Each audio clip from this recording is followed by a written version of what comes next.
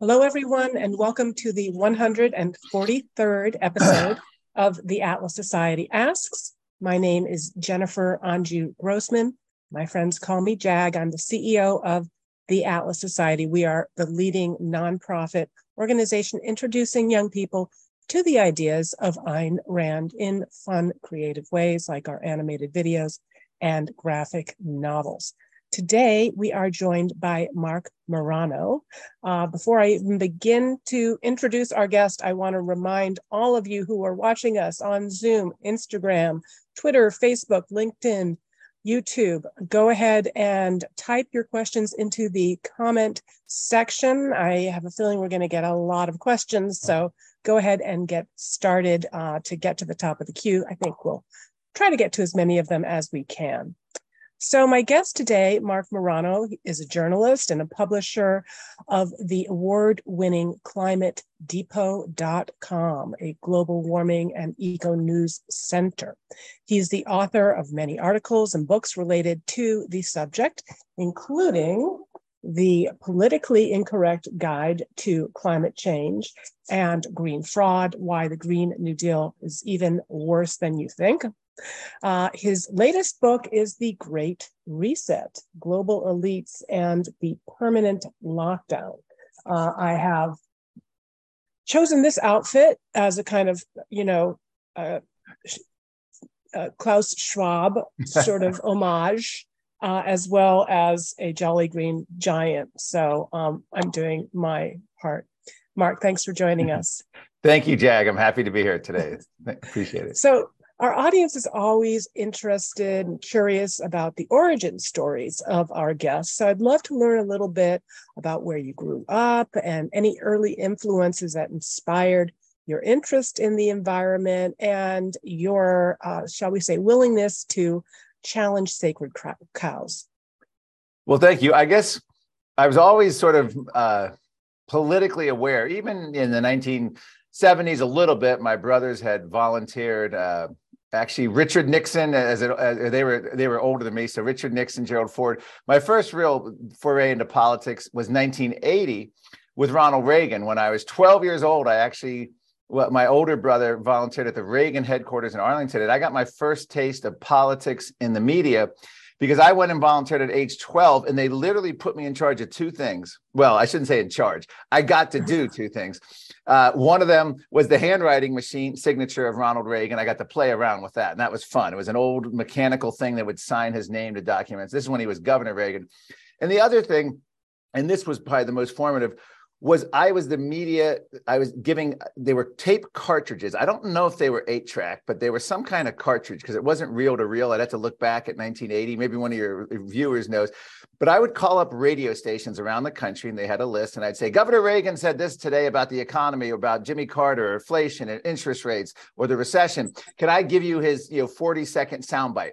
And I'd call radio producers. They'd say, sure. Then I'd click it over and play it through the phone line, and they'd get the latest thing. So that was my first taste of real politics. And it was a hoop, but I always followed it from that perspective. Now, interestingly enough, throughout the Reagan years, I always said, I'm a Republican, except when it comes to environmental issues.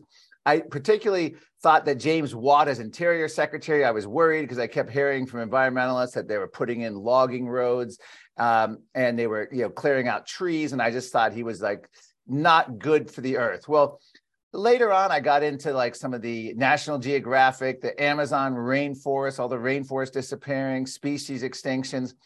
And I wasn't really an activist per se, but I love the outdoors. One of my jobs I always thought of was being some kind of a park ranger out in the Pacific Northwest. So I like forests, I like hiking and trails, fishing.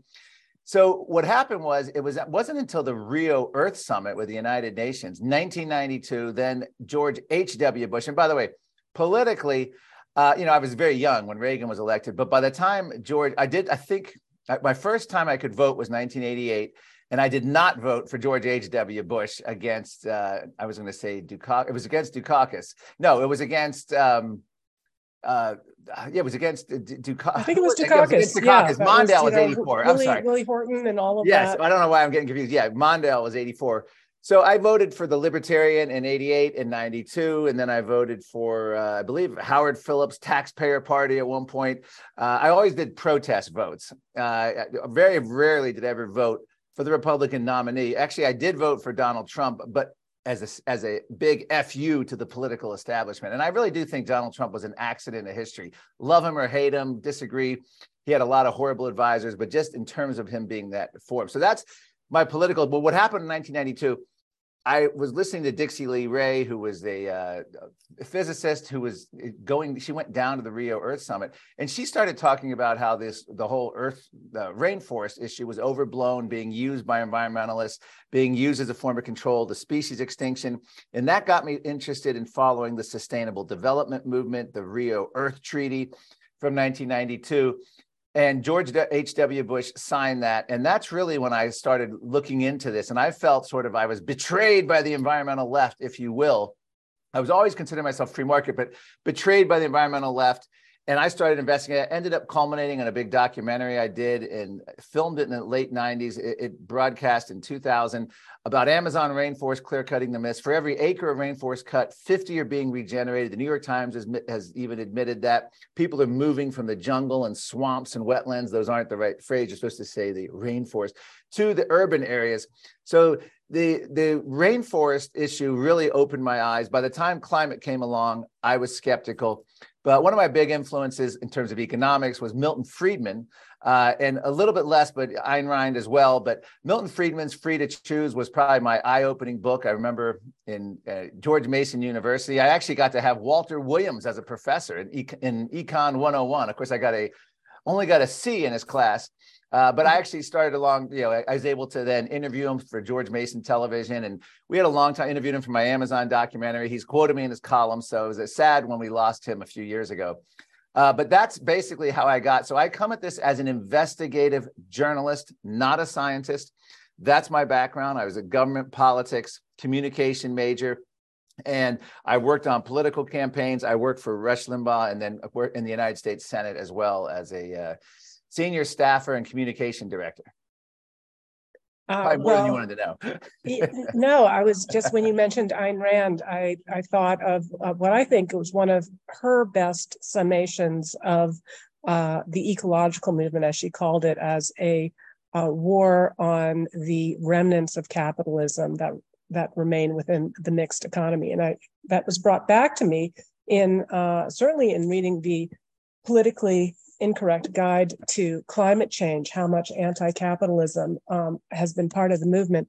But also in reading the book, I realized I had kind of forgotten about the whole climate gate scandal, and the emails of climate scientists that some say exposed attempts by the top echelon of the global climate science community to discredit skeptics. So this was nearly 15 years ago. So perhaps you could refresh our memories of what transpired. Well, first I was going to say that in 1961, Dwight David Eisenhower, and I never actually, even growing up, I always looked at Eisenhower's 1950s presidency as a lost opportunity.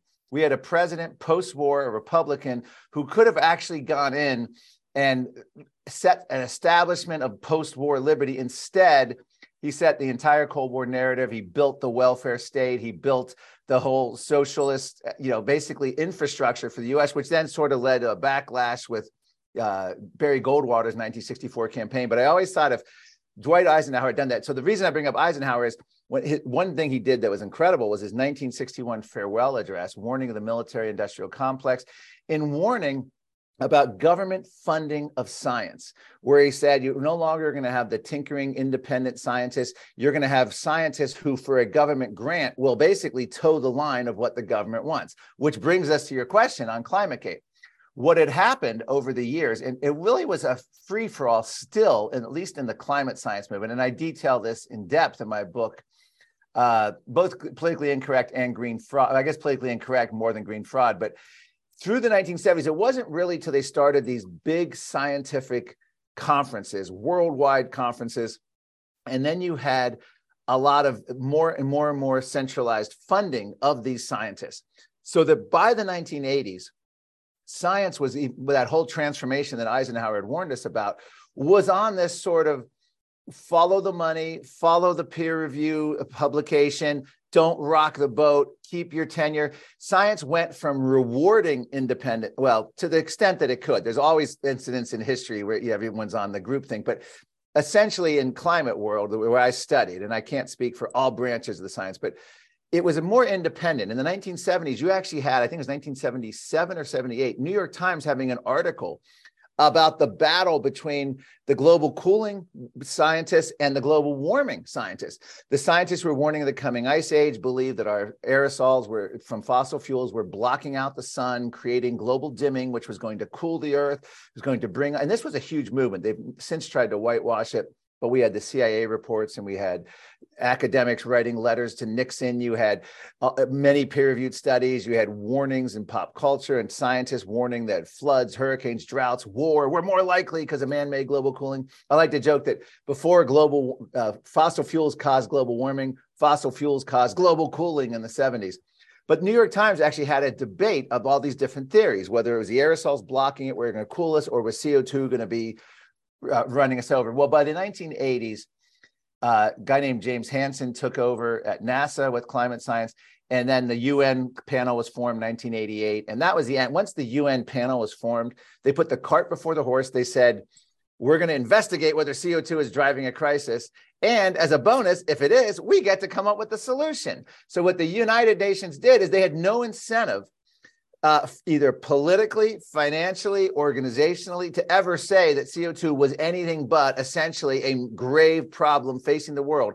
And the bonus was that the United Nations got to come up with the solution. Earth treaties, which then the Rio Earth Summit, which then led to all the United Nations treaties. Well, given that backdrop, what had happened from 1988 when the UN did this to 2000 and late 2009, what you're referring to, ClimateGate, into 2010, the release of all these emails, they literally were exposed. What had happened was, and we had been warned about this from Eisenhower, from Ayn Rand, the idea was scientists were creating a narrative that was being led by politics. In other words, the politicians declared, this is what we need to do. If we can have a climate crisis, all of these solutions that we want are what we've been trying to do in the progressive movement for decades, particularly since Paul Ehrlich's overpopulation bomb. So the ClimateGate emails literally exposed the top echelon, the leadership of the scientists at the United Nations colluding together to suppress scientific dissent, scientific papers. They were threatening journal editors. If you dare publish this paper that goes against our narrative, we'll never send our papers to you again. And these are threats that had teeth. They were fighting Freedom of Information Act requests. And these are people, particularly like Michael Mann here in the United States, Penn State. He's the media's #1 go-to scientist. He was on email chains where they were talking about hiding and deleting emails so that people couldn't see what was happening. We had former UN scientists come out and admit that they would go to these meetings and they'd literally sit around and they would beyond that. This was John Christie that told us about this after he left the UN as a climate scientist. He said they sat around and said, how do we make the next report alarming so that people will get the attention of people?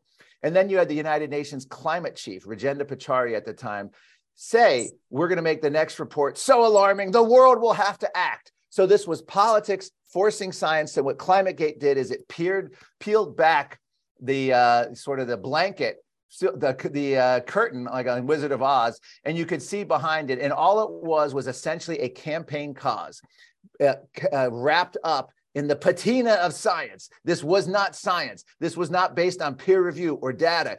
It was based on cherry picking and political pressure, and anything that didn't fit the political narrative they were pushing would be discarded. And ClimateGate was a huge deal because we had many scientists, including people like Judith Curry and others, come over to the skeptical side because they were just shocked. And that's when I did my big 400 dissenting scientists report in the United States Senate. And that had a huge impact, even on people like Fox News, Bill O'Reilly, who was always talking about climate. And it quelled all of these people who just believed in this, that the UN was the sole voice, and the UN's still at it, by the way. They recovered. It took many years of stumbling, but they just announced last fall, the UN communication director, that the United Nations owns the science, and they've teamed up with Google to ensure that when people search climate data, climate information, Google and the United Nations literally suppress any returns that disagree with the United Nations. So it's still alive and well, ClimateGate, but it really was good to see to have all the I's dotted and T's crossed of what that scandal really was about. Well, it seems very reminiscent of what we've seen in the past couple of years between the Twitter files and the Freedom of Information Act, showing that you had government officials saying, suppress this view, suppress that view, working hand in hand with the media and with social media, and just colluding to try and, do a devastating takedown of the Great Barrington scientists. Do you see parallels? I absolutely do. In fact, I just gave a whole speech, and I have a whole report on the similarities between COVID and climate. And there's a 1985 book, and I believe, if I don't butcher the title, it's Everything I Needed to Know I Learned in Kindergarten. Well, everything I needed to know about COVID, I had already learned in the climate debate.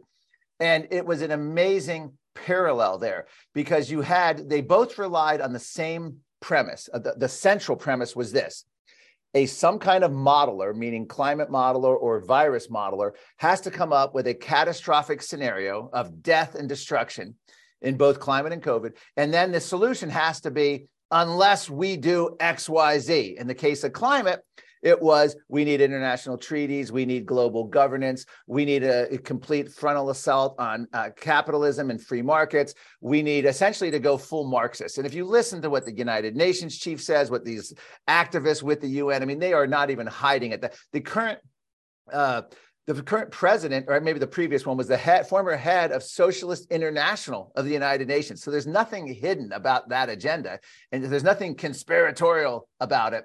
But essentially, with COVID and climate, so you had the scary climate model. In the case of COVID, it was Neil Ferguson. In the case of climate, it was a whole host of different climate modelers that the United Nations picked, and they just showed all these scary scenarios. And the way models work in both viruses and climate, they're incredibly brilliant misdirection. And I'll give you an example. Polar bears are disappearing, but they're only disappearing from Al Gore's books and movies. His first film made it the poster child. That was the number one thing. Polar bears, oh my gosh, they're going to be wiped out. They're going to be gone. The polar ice caps are going to be gone within 10 years, 7 years, all these different. Fast forward, there's never counted as many polar bears. The U.S. Geological Survey says polar bears are at or near historic population highs, largely from hunting bans in the 1970s that I guess, they had a lot of trophy hunters that would go up and they banned that. And now you can only have, I guess, certain indigenous people are allowed to kill them. But the numbers went up so much. And it also turns out no matter what happens in the Arctic, polar bears have survived times of no ice and much warmer temperatures. And even the models are predicting. So polar bears are the species. So what did Al Gore do? His sequel came out in 2017, never mentioned it, just gone. So here's what's so key about COVID climate, though. When current reality fails to alarm, they make scarier and scarier predictions. So they could say now, well, the polar bear, it's worse than we thought. You're like, how? They're actually thriving. There's more than they ever counted. They've survived much warmer than you're even predicting. And the answer is, well, our predictions of 100 years are much worse than they were 5 years ago. So it's a misdirection. And we saw that time and time again in the COVID debate. They would project, using viral models of how many people would die unless we masked up. Trump's CDC director, Redfield, said, if everyone masks up, we could say blah, blah, blah, and the case count. It was all just absolute crap and nonsense. So, and I go through and I have a lot of fun with this. In climate debate, Greta Thunberg begged kids to skip school. In the COVID debate, kids actually did skip school, and it went on for a long time. In the climate debate, we had at the United Nations summits activists calling, and I interviewed him, a guy named Kevin Anderson and several others, who were calling for planned recessions to fight global warming. And there's a whole degrowth movement. Well, in the COVID world, what was a lockdown except a government-forced recession? And what's chilling about this, and during my research, I discovered this, in November 2019, the United Nations said, in order to meet the Paris climate goals, the world has to, 2019, November, the world has to emissions have to drop 7% over the next year.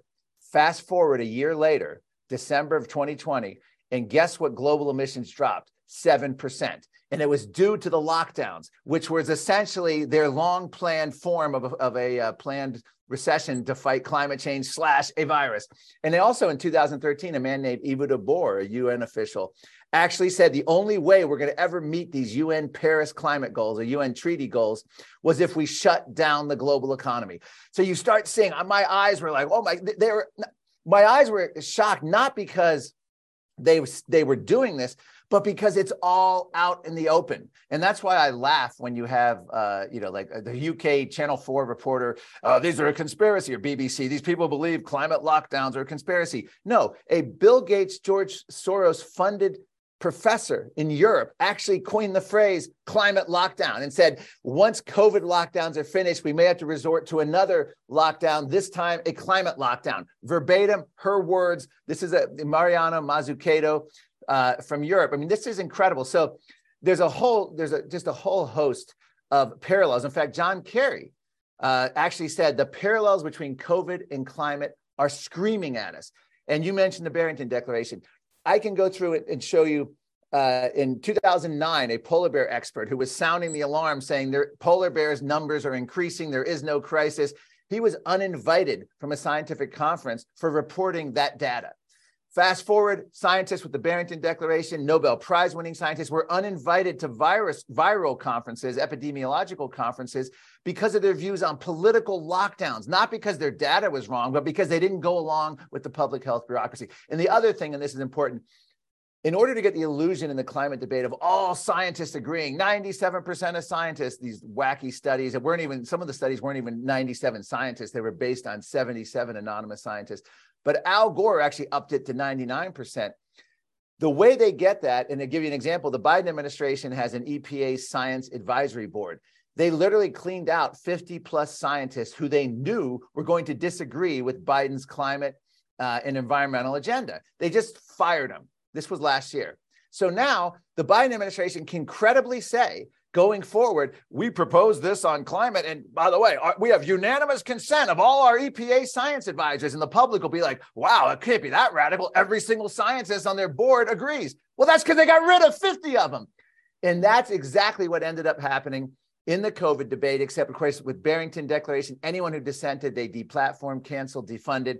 So that was the chilling aspect, the censorship angle, the idea of misinformation. You can't allow the public to hear this. I go back to a quote from John F. Kennedy, 1963, when Voice of America was being launched. He had an incredible line that actually said, a nation that doesn't allow its people to judge the merit of an argument and consider all sides, and we don't trust them to not be misinformed, is a nation that no longer, is going to be free. And that's essentially what's happened both with COVID and climate. They're afraid that if we hear any dissent, that we will be off the page, and then therefore their political goals will not be able to be achieved. Yeah, about the lockdowns, I mean, it's really frightening to consider that this is possibly a stealth way for them to try and to kind of get to their climate goals and emission goals. But given the carnage, especially internationally, from the lockdowns, with at least 140 million people added to the ranks of those on the edge of starvation, the hundreds of thousands of children who died due to malaria, tuberculosis, other diseases, the 10 million young girls forced into child marriages. How is it possible that those pushing lockdowns could have been so blind to what should have been very obvious consequences of such policies? Well, here's the thing. They weren't blind. I mean, if you go back, never in epidemiological history was it recommended to do mask mandates, lockdowns. I mean, there was talk of it, but it wasn't in our playbooks. Now, they did do pandemic planning sessions for future pandemics. Rockefeller Institute did one in 2010, and then 2019 you had, in 18 you had Johns Hopkins, Gates funded, World Economic Forum. And in these were just sort of speculative sessions, but they called for, global internet to be shut down to stop misinformation, global lockdowns, mask mandates. And here's the thing. It's not about the virus. They don't care about the chaos. You can't look at it and say, oh, this must be a disaster. They wouldn't want to do this again. No. Bill Gates, the number 2 funder of the World Health Organization, has said publicly at least half a dozen times that if you want to know how to handle the next pandemic, do what Australia did. And this is what he's saying today, after we know all this. What did Australia do? They had probably the most militaristic, authoritarian COVID response next to China itself, with a close second being New Zealand and a close tied for second to Australia being Canada as well. But Australia had it where, military would come on the beach, remove people if you were outside in the beautiful sun getting vitamin D or exercising or swimming. If you had track and trace apps, you went to a grocery store and you got home that night, 4 hours later, you could get an alert saying you were near someone who later tested positive, and government agents are coming to force you into a 12-day quarantine camp. We had horror stories and documents of all of this. This is where they want to go in the future. So the key here is what Vladimir Lenin said. And during Tsarist Russia, during the Bolshevik Revolution, his slogan was, the worse the better, worse is better. This fits the progressive, I hate to say progressive because it is progressive in a way, it's mostly progressive in terms of behind it, in terms of the ideology, but it also encompasses mainline Republicans, mainline Democrats. It encompasses our ruling class. The idea of this chaos is music to their ears, because ultimately when economic systems collapse, a reset is collapsing, all the current ways, because it was all unsustainable. It brings in, they can come in with their solutions. More people unemployed, more small businesses go down. Great. That means we can then do more universal basic income, which is now being accepted by even many in the Republican Party. And it's an incredible scenario. This is how it fits their plan. And their plan is very simple. They're currently collapsing free speech. Big tech censorship is government censorship. And these are companies that are in collusion with the government. Whether it's Facebook and previously Twitter. I'm still a little unsure about what's Elon Musk. He's a complicated figure. I'm not like rah Elon Musk, but he's useful at Twitter. But all these big tech, we saw firsthand them issuing Biden administration, delete these people off. Boom. Yes, we did it. Who do you have next? Boom. We're working on that. Unbelievable. We have the documents. So big tech censorship is a First Amendment violation. They're collapsing our free speech. They're collapsing our energy and making it rationing energy. They're collapsing our transportation by banning gas-powered cars, and they're creating car shortages. We're looking at a situation now, Jag, where we're looking at similar to Cuba, where you're going to have cars frozen in time. Everyone's going to be fighting for the used gas-powered cars. Well, then you leap from Cuba to East Germany, where we're going to be on waiting lists for these electric cars that are apparently going to be mandated, and very similar to the old crappy East German Trabant, which I just talked to a former East German. He said they used to be some people were on waiting lists for up to 12 years to get these crappy cars because it was the only car the government allowed you to own. It was a government-supported car. So they're collapsing our food supply right now. High yield agriculture, the whole Norman Borlaug, golden rice and high yield agriculture revolution that we experienced in the 1960s and 70s, where we could feed the world. They're now saying because of net zero goals, they're collapsing high yield agriculture. They're going after the Netherlands, and Canada's following suit. Australia, it's coming to the United States. They're intentionally creating food shortages so that they can then, and Bill Gates, America's single largest farmland owner, and by the way, he's competing for that goal with China. China was on the pace to get it. Bill Gates beat it. So yay, I think I'd rather have China own American farmland than Bill Gates, because Bill Gates' stated goal, and he's going to have big sway in agricultural policy, is he wants people to be mandated, not a choice, mandated to eat his lab-grown beef that's grown in a steel vat that gets stem cells from cows, lambs, fetal blood, put into like this vat, grown, and then you add additives, and then literally they print it up on a 3D printer. And also there's a huge movement to make people eat insects as an alternative source of protein. Well, if you start creating meat shortages, which is the Netherlands, the number two, at least the number one exporter of meat in Europe, and that's where they're shutting down. Where do you go first? They're going after all the small family-run farms in favor of the big corporate farms that have that government corporate collusion. And so collapsing energy, speech, transportation, food, and even our money supply. And I go into the book, Great Reset, talk about the central bank digital currency, where literally the Bank of England tells you openly, we are going to allow, with central bank digital currency, you'll only be able to spend money on what is, quote, sensible as deemed by the government. So if you want to buy meat, gas for your car, energy bills, I don't know, tobacco, whatever it is, if that's not considered sensible, you're not going to be able to spend that. So that is why I think the lockdowns, it's never let a crisis go to waste. They want this.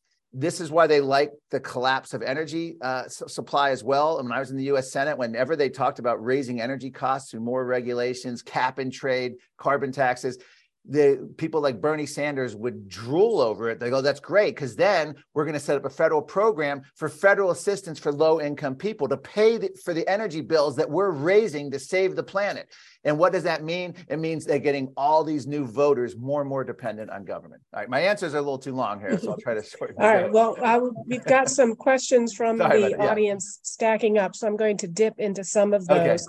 Okay. One from John Alexopoulos on Facebook, and I think you kind of alluded to it in your previous answer. He's asking, do you think the governmental pressure to drive out farmers in the Netherlands will happen in the U.S.? So maybe you can give some background about what happened there and any signs that there are efforts to bring it here. Well, it's a whole trend. Now, here's the thing. If you'd asked me 5 years ago, I would be like, who cares if Bill Gates is buying up land? It's, it's a private company. All the agribusiness taking over, bigger business. What's happening, and this is, it's an interesting thing because it's a corporate government collusion using climate goals that literally the regulations are crushing the small farmers. And why do they want to think back to lockdowns? Who did it crush the most? Small mom and pop independent businesses were crushed.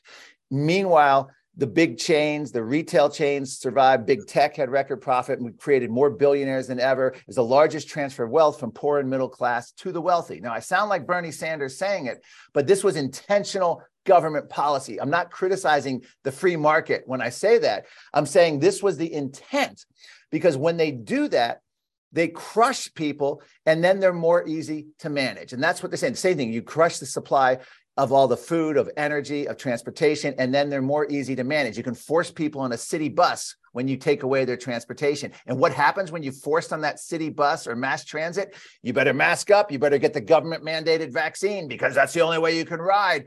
How do we even tolerate these people is what Justin Trudeau said. So in terms of agriculture, that's the first test case is Netherlands. And they're having a huge rally coming up in about 10 days. And the mayor of the Hague actually said that he's going to follow basically the blueprint of Justin Trudeau. He's going to bring in military equipment to stop the tractors and farmers from protesting if he thinks it goes too far. And the goal of this is up to 11,000 farms in the Netherlands, small, independent, family-run for generations, could be shut down to meet these net zero goals. Well, who's going to replace those farms? They're either going to be replaced by strip malls or big corporate agriculture that's going to go along with an environment, social governance, ESG agenda, the net zero agenda, or it's going to be done by big billionaires like Bill Gates will be buying up land. NBC News actually had something funny when they reported. It's funny because it was just so absurd. Bill Gates buying up all this farmland. They actually said he's not the one in overalls. He's not the one on a tractor. He's the landlord here for all these farmers who once owned this land. And the problem I'm having is this is a government enforced consolidation, a monopoly. And as I think it was Vivek Ramaswamy, who's running for president, said it best. We've always been, as conservatives, libertarians, worried about big government taking over, but we never checked the back door, or we weren't vigilant enough at the back door of corporate government collusion, because that's really what March of 2020 has brought us and it's unelected. This is a key point, and I know there's a long answer, but this is a key point I need to make. For decades, Tom Friedman, New York Times, UN climate chiefs, UN Secretary Generals, Justin Trudeau, Apple CEO have all praised China's one-party authoritarian rule as being enlightened people by getting things done, particularly on environment and climate. Justin Trudeau said he admired China's basic dictatorship. Klaus Schwab, World Economic Forum, has loved the Chinese model. Well, what happened in March 2020? The once free West literally became overnight like one-party rule China. The most consequential decisions of our lifetime, from whether you go to school, whether you go to work, whether you can have a backyard barbecue, whether you can have a wedding or a funeral, whether you can stay at home orders by government, curfews, mask mandates, later vaccine mandates, were all done without a single vote of any legislator. I mean, there might have been one or two somewhere around the world, but essentially, Parliament, City Hall, town councils, Congress never voted on any. The model of their governance was to declare an emergency, and then unelected bureaucrats and executive power presidents took over. And this is why people like Jane Fonda said this COVID was God's gift to the left, because the once free West was now literally doing what it drooled over, these leaders acting as one party rule China. So when you're cutting down these farms, that wasn't voted on. That was done by some politician signing on to some agreement at the UN, and then the courts are enforcing this farm shut down because they got to meet net zero. Same thing's happening with transportation in Scotland. Same thing's happening with our energy. Car bans, for instance, in California, Governor Newsom does a executive order to ban the gas-powered car by 2035. The California Air Resources Board, immediately unelected bureaucrat, implements it. I think it was everything from 15 to 20 states have trigger laws. They're now following suit. Now we have the World Bank telling automakers they're not going to finance gas-powered cars. You have corporate banks, one in Australia leading the way, saying we're not going to give car loans to anyone who buys a gas-powered car. And keep in mind, we never voted. There was no national referendum. There was no congressional bill. Those switchboards weren't lighted up. We didn't have town halls. All of these decisions that were the most consequential in our life, probably since World War II, were decided for us, particularly under emergency decree. All right. Coming at this from a little bit of a different angle, My Modern Galt on Instagram asks, what do you say to people who argue that the profit motive encourages industries to pollute? Are they just ignoring that industries have gotten cleaner and more efficient? Yeah, that's a great question. If you look at how any coal, first of all, let's start with the basics. Since the first Earth Day in 1970, I think the key was public awareness, and you could say shame even. All these companies, a lot of them it was never a priority. They were dumping stuff in rivers. They were polluting excessively. They didn't even care because it was. But once it became on the public's radar, and people were saying, we're not going to tolerate this anymore. And I'm not talking about national, I'm talking about mostly the local activism that sprang up. It wasn't all bad. I mean, there's a lot of it that were, people just pushing massive government intervention, but the idea of making it important. So that sent a signal to the marketplace that we need to invest now. This is important to us. So these companies, in the 50 years since Earth Day, we've radically cleaned up our air and water quality. Well, at the same time, we've had big increases in population and economic growth. The United States leads the world in that. And in fact, even the World Health Organization says the United States air quality is among the cleanest in the world. So the only way they can come after us is through, by coming at us, by climate, a trace essential gas in the atmosphere that we exhale. But I would say that when you have things like a company that has these, that happened back in the 60s and 70s that led to this sort of technological revolution in terms of cleaning up air and water, I think it's about what they can get away with in terms of the marketplace. And it was no longer tenable that the public was not going to accept that. And of course, regulators were on hand to start trying to regulate it. But I mean, what they were able to do far exceeded anything of the proposed regulations. I mean, technology really has improved. In fact, there was a recent report, a car in 1970 versus a car today, it's 99% less polluting, not talking about CO2. CO2 is not a pollutant, but on every front. So if you actually care about the environment, you want free markets, you want prosperity, you want wealth creation. History has shown that the wealthiest countries have the cleanest environment. The filthiest have been places like Eastern Europe, where they, you can look, you don't have clean air, clean water, and the filthiest places have been with the lack of development. In Africa, there's still the huts made of dung, burning dung, polluting rivers. They don't have running water, electricity. And this is one of the issues, that the more wealth and prosperity you bring, the better the environment will be. All right. On Twitter, Whitney Sykes has a question that I was wondering about as well. And that is, Mark, what do you think the long-term environmental and health impact there is going to be in East Palestine due to toxins being burned? Great question. Now, interestingly enough, the dose makes the poison. So when you look at something like East Palestine, what's incredible about that is I think there's going to be long-term effects because of the amount of in the water, in the soil, and then also what was released in the atmosphere. It's high concentrations, and we don't really know the exact extent because the EPA relied on on testing done by the railroad, which has every reason to try to block that. Now, I know I sound like Aaron Brockovich here for a minute, but what happened was without the Biden administration could care less, and I figured out why. Pete Buttigieg said just 2 weeks prior to this train wreck, actually it may have been about a week before, that every transportation decision has to be a climate decision in the 21st century. So sadly, this was not under the realm of climate. So the Biden administration just could care less even looking into it.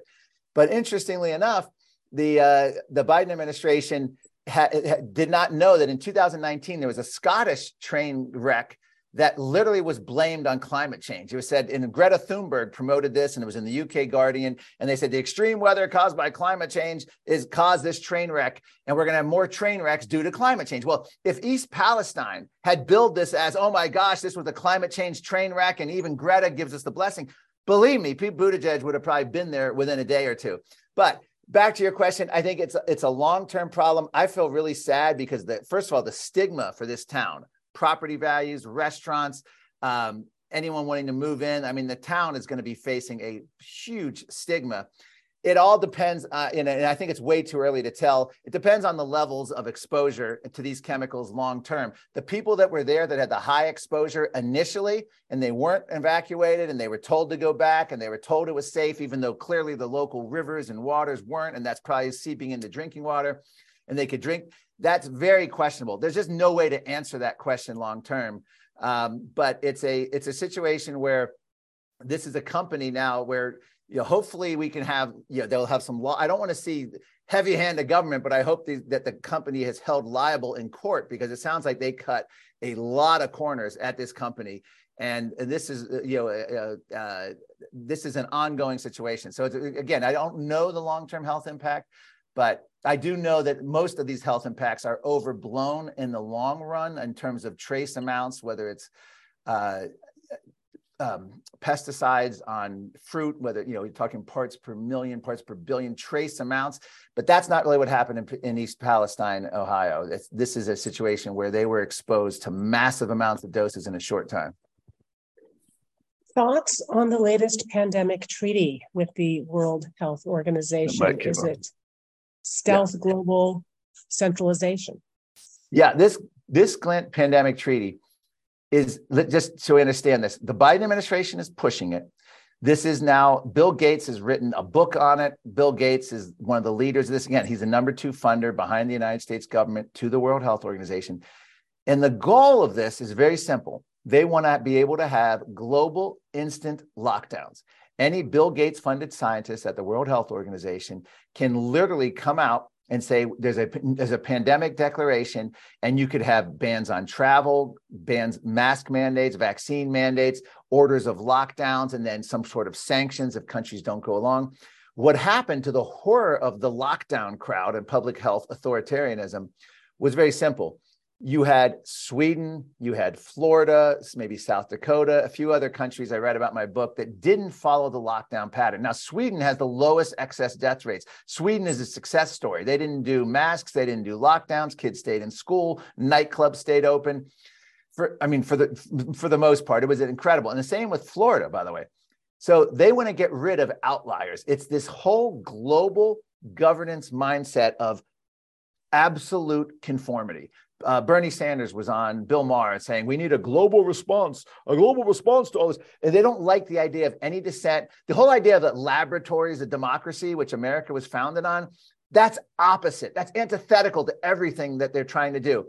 They want a concentration of power going from the many to the few. And that's what this is all about. Biden administration's pushing this to make it more extreme than even the World Health Organization wants.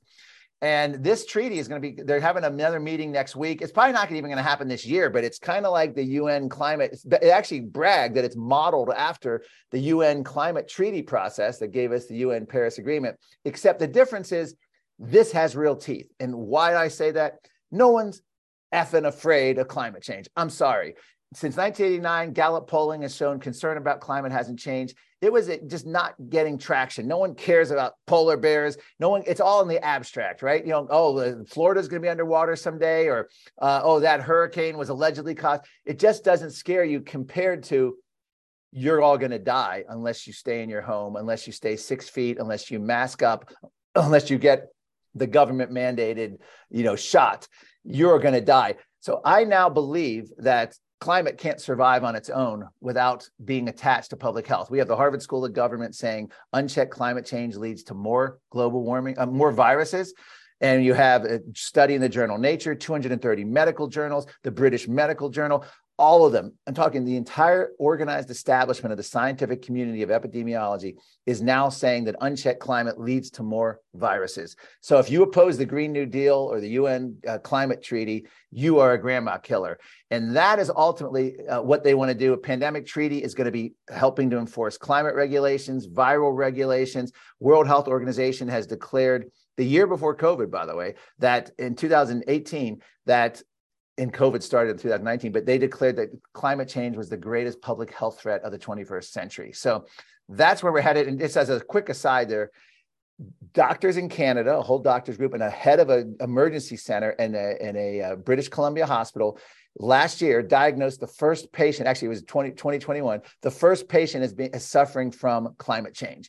First medical diagnosis of having climate change is a patient with heat stroke. Academics in Australia are proposing adding climate change as a cause of death on death certificates, not making it up. Peer-reviewed study. I have all the documentation. It's in my book, The Great Reset. It's an ongoing thing. What does adding climate change as a cause of death mean? It means death counts, death tolls. It's not far-fetched to think after every hurricane or tornado, there's going to be a climate death toll, a viral death toll, a permanent state of emergency is what I warn about in the book. And I actually use a BBC historian who goes back to the Roman Republic, through the Middle Ages, through 1933 Germany, through the Patriot Act, and not Patriot Act, but the 9/11 Emergency Declaration, and then the Patriot Act, which led to surveillance, and then the COVID Emergency Declaration, which we're still living under. Somehow magically, they finally decided to lift it. But this is how we have one-party rule of China. You can bypass democracy. This is when the greatest human rights abuses by governments happen, is under these emergency decrees. And guess what? Joe Biden is now talking about issuing a national climate emergency. Center for Biological Diversity estimates it will give Joe Biden 130 executive powers additional. And we've already know the game plan. The Energy Information Agency, and multiple UK reports, academic reports, journals are talking about massive carbon footprints for people, odd even driving days in the city, cutting back on meat, making gasoline more limited. I mean, they already have a whole game plan of how they're going to use these. And again, they don't need no stinking democracy to do any of this. And a pandemic treaty is going to go whoop, put us on a much faster path if this happens. So we've talked about Joe Biden, and of course, all of us are aware with his support of lockdowns and his threats against the unvaccinated. But what are we to make of President Donald Trump's? You talk about the lockdowns serving the interests of the technocratic elites, and Donald Trump, with his largely anti-globalist appeal, he was praising Xi Jinping for lockdowns in early 2020. He was endorsing and defending and extending the lockdowns and blasting non-compliant states. Donald Trump's got a huge problem. I'm very critical in my book, The Great Reset, about him. He bought into this entire narrative. Now, I don't know if any of your audience has seen this, but Jimmy Dore actually dug it up. It's from 1990. I highlighted it anyway. the homosexual activist gay community went after Anthony Fauci. He did the similar pattern. I guess they were trying to get approval for some, I think it was AIDS. I don't want to speak on, I don't want to say the wrong thing, but the treatment for AIDS back in the 80s. And they had Anthony Fauci hanging in effigy, and they were storming the NIH, National Institutes of Health, where he worked. They knew about this. I covered this a little bit as a journalist. I followed the work of Michael Fomento. I knew what Anthony Fauci was. I knew what public health bureaucrats was. I'm a vapor, as I vape, and I saw what they did with the lung ailment. So by February, March, and April of 2020, I was on Regulator Watch in Canada, screaming that Donald Trump's making the biggest mistake. I reached out to Trump administration officials. They said, well, he'll get blamed for the deaths if he doesn't go along. It's just 1 week to flatten the curve. Donald Trump, you could say he was duped, but I say he should have known better. He had horrible advisors. He allowed Anthony Fauci in the White House, and this is what public health bureaucrats had been waiting for. Donald Trump actually did a tweet, and I've saved, it's now been, I've archived it, criticizing Sweden for not locking down, saying it's a huge mistake and the United States is doing the right thing by locking down. We now know through Deborah Birx's book that he was intentionally duped by her and Anthony Fauci. There's a shot I include in my presentations, a picture where Anthony Fauci and Deborah Birx are gleefully smiling at each other behind Trump as he's announcing the 7 days to slow the spread on the whole con that they did to us. And then as one of his key economic advisors, Larry Kudlow, went on, I see it was CNBC in April of 2020. He said, when's the country going to open back up? This is after 7 days, 14 days, 30 days. And he said, well, I can't answer that. That's up to the doctors. You had the allegedly free market conservative Republican president, Donald Trump, his top economic advisor, Larry Kudlow, going on TV live and saying, we don't know when the country's going to open up. Ask Anthony Fauci and the other doctors. It's their country now. That was the low point, probably in the last 50 years. I call it the greatest blunder of any single president in 50 plus years. If any of your audience can think of one greater blunder, I'm talking about one single blunder, not like an ongoing policy, then Donald Trump agreeing to the 7 days to slow the spread, I'd like to hear it, because then I'll stop saying it was the greatest blunder. But I think it was the greatest blunder. And here's the worst part. And this is why you might be shocked by this.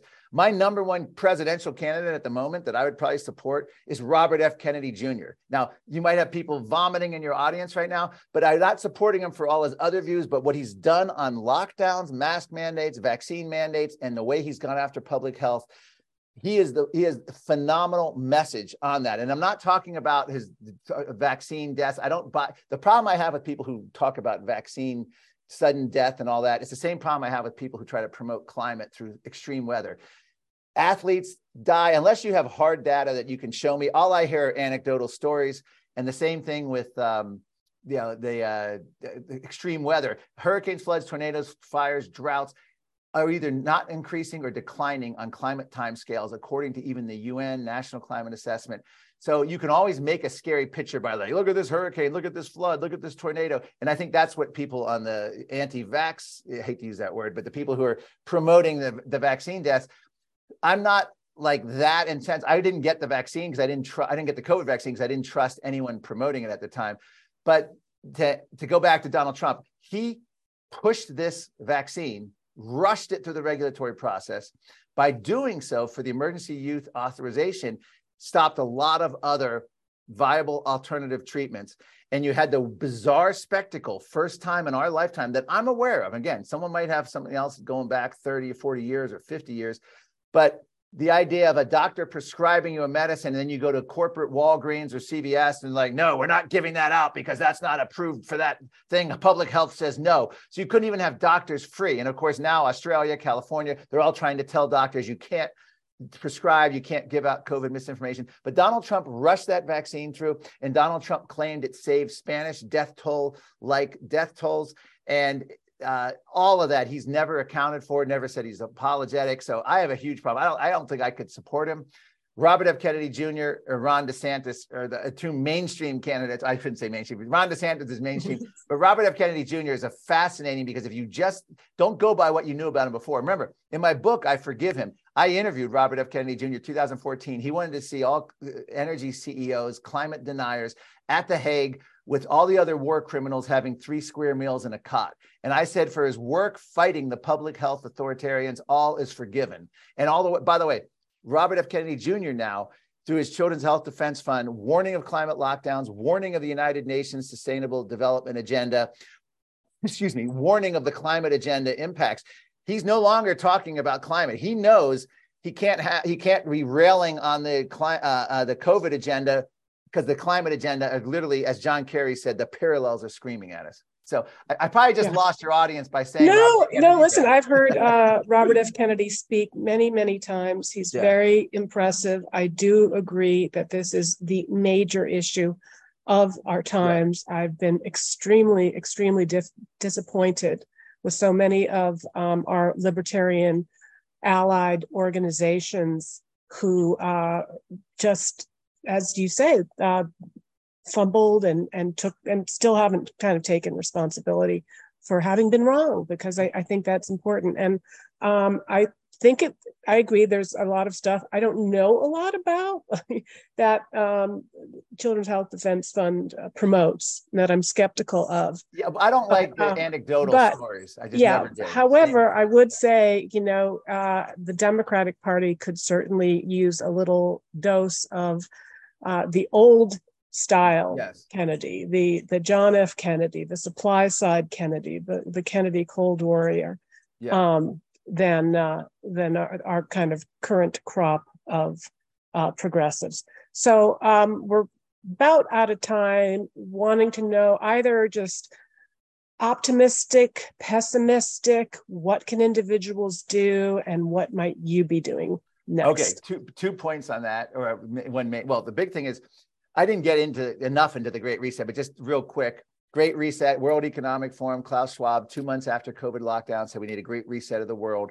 John Kerry, Justin Trudeau, Joe Biden, all the European leaders all went lockstep. It morphed into Build Back Better. The idea was to collapse our current systems by using COVID lockdowns and then rebuild them in this new sort of Marxist, socialist, sustainable way that's earth-friendly for the environment.